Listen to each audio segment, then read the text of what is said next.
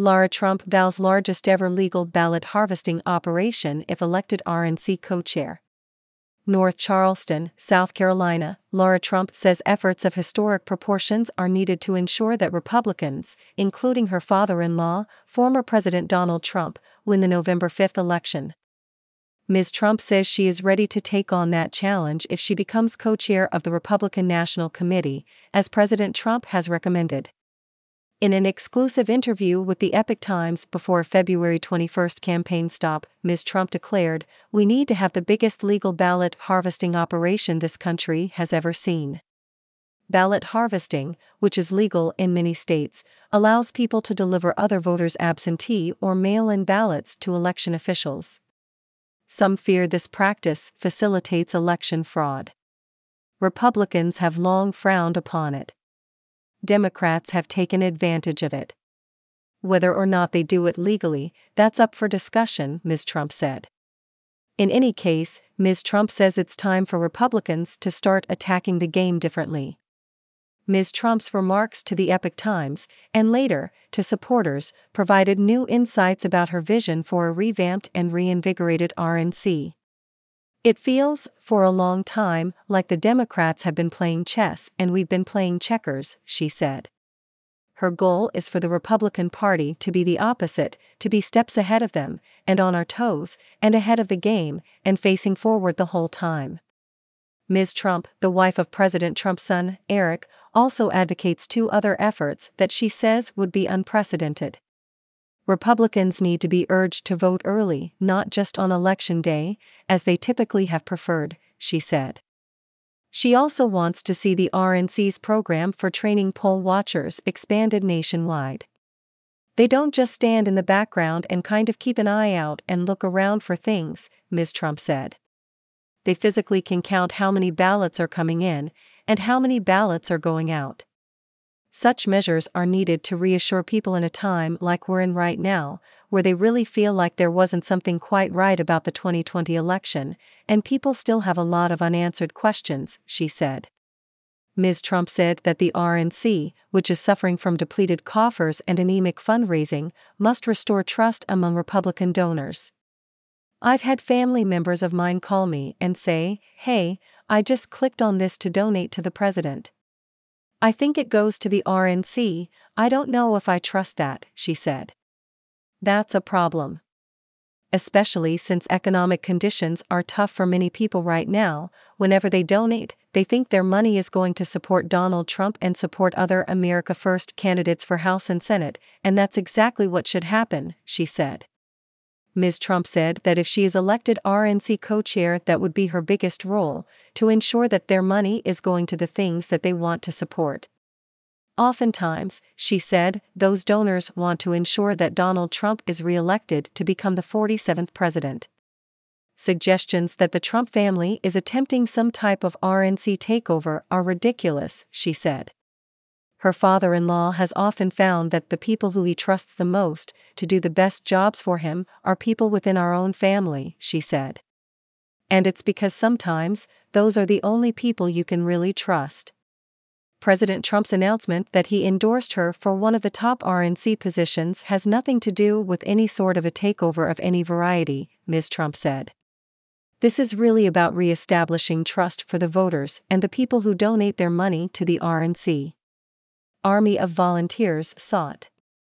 Besides donating money, the campaign is seeking people who can give of their time, Ms. Trump said, encouraging those interested to visit the former president's website, donaldjtrump.com.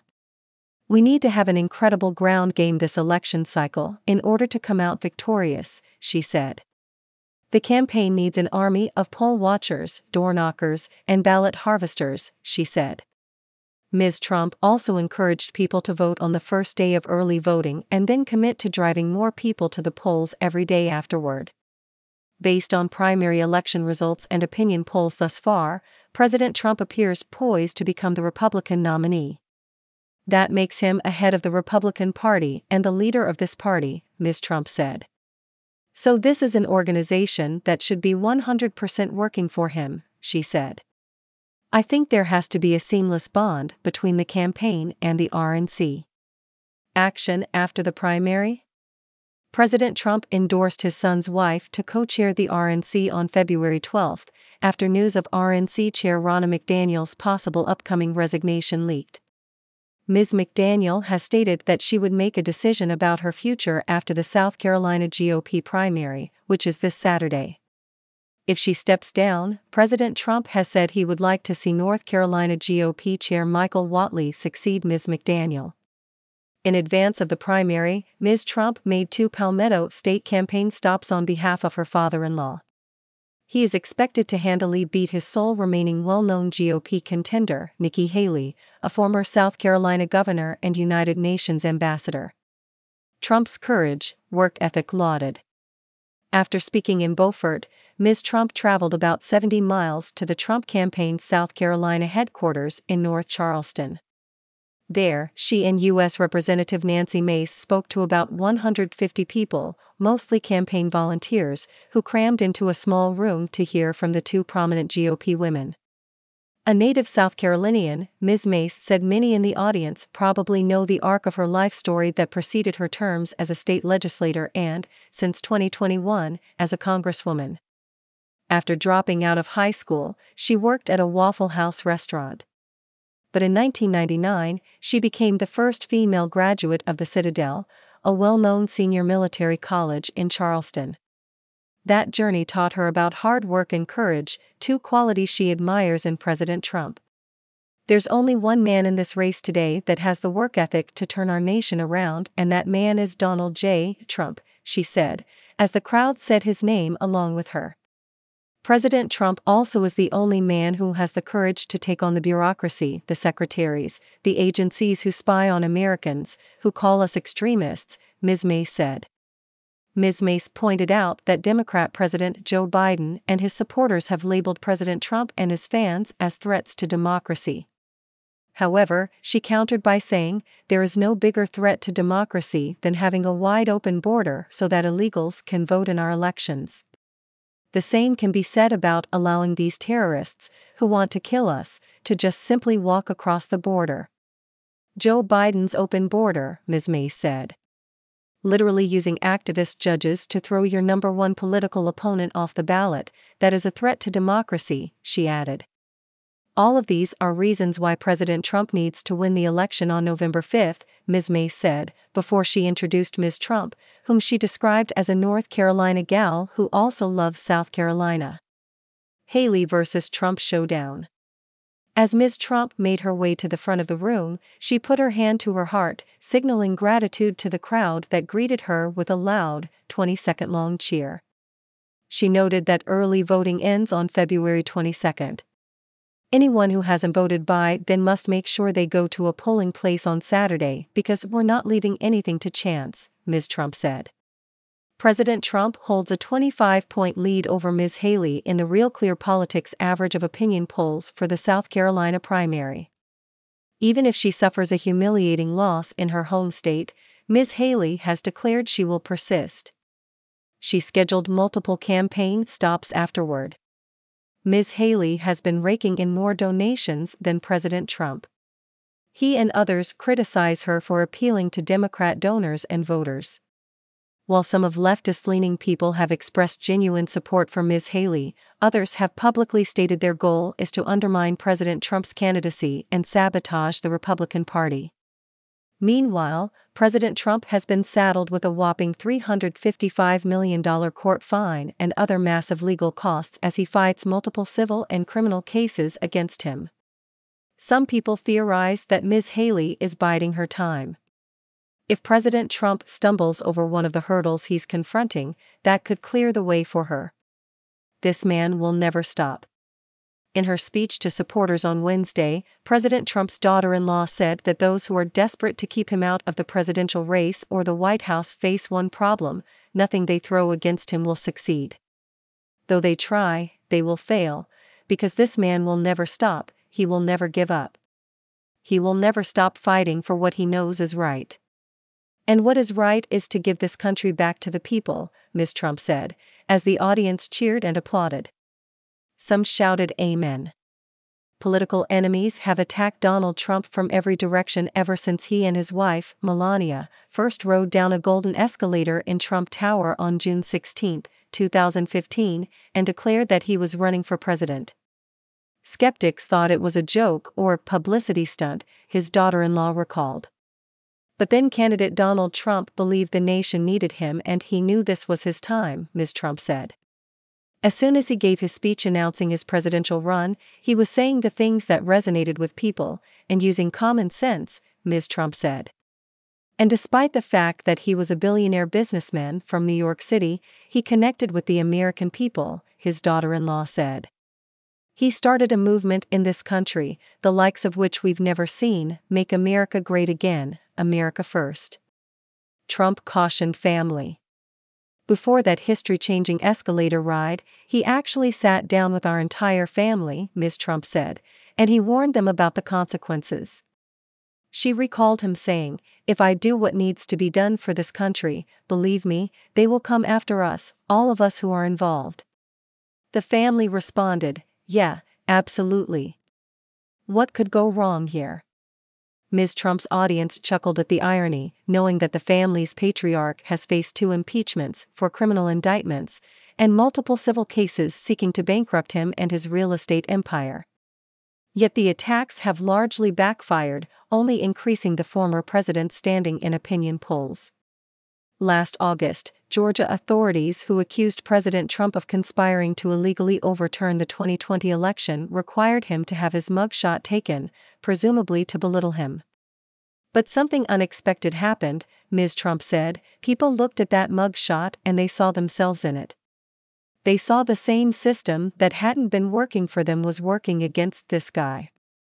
That unforgettable image projected the message, they really must want to keep him from going back in that White House, she said. People are now looking back at President Trump's first term and hoping for a second one because they are contrasting how life looked then versus now in America after 3 years of Democrat President Joe Biden's administration. President Trump clamped down on illegal immigration, boosting the nation's economic engines and shutting off sources of funding for terrorist-supporting nations. But, Ms. Trump said, possibly the greatest thing he did was expose what was going on, the rot at the core of Washington, D.C. Seeing President Biden take office after a hotly disputed 2020 election was difficult for the Trump family and for the nation, Ms. Trump said. But sometimes things don't happen in our time, right? They happen in God's time, Ms. Trump said. And I will tell you right now that I truly believe that we needed the past 3 years, we needed people to wake up. We needed people to see and understand what you get if you vote for people like Joe Biden. After taking office, President Biden reversed course on many of President Trump's policies. People are awake right now, ladies and gentlemen, she said, and once you're awake, you're not going back to sleep. For her, that means she feels the need to step up and serve on the RNC if she is elected. She called that something I never imagined that I would do. But I also never imagined that America would be at this point and really be so bad off, so I'm here to do whatever I can to ensure that we get this country back on track. The audience cheered and shouted, "Thank you." Ms. Trump spoke for about 20 minutes Wednesday without the aid of notes or a microphone. Her father-in-law, in recommending her for the RNC position, had said, "Lara is an extremely talented communicator and is dedicated to all that MAGA stands for. Fight fire with dynamite." Ms. Trump told the audience that she knows many Republicans would rather see all states change their voting laws to require voter ID, paper ballots, and one-day voting on Election Day as a national holiday. But until such reforms can be instituted, Republicans need to work within the systems that are now in place, she said. We're not just going to have to fight fire with fire. We're going to have to fight fire with dynamite, she said, describing the initiatives that she is advocating. If those steps are taken, people can have so many votes banked for Donald Trump that it doesn't matter how many 3 a.m. dumps they have. Donald Trump will win. We need to register voters at a historic pace. We have to legally ballot harvest everywhere we possibly can in this country. Because let me tell you, that's what they've been doing on the other side, she said. Ms. Trump said she was thrilled to see the level of enthusiasm in the crowd. "This is the energy, folks, it's going to take to win," she said as she thanked volunteers for their dedication. Ms. Trump warned that the battle is an uphill one. In response to a question from an audience member, she replied that the RNC's presidential campaign fund probably has only $5 million left right now.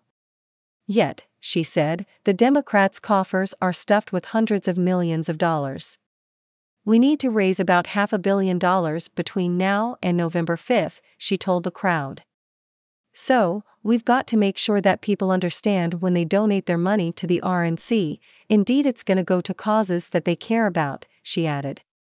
The audience, undaunted by Ms. Trump's description of the RNC's current financial status, responded by chanting Trump. Trump. Trump.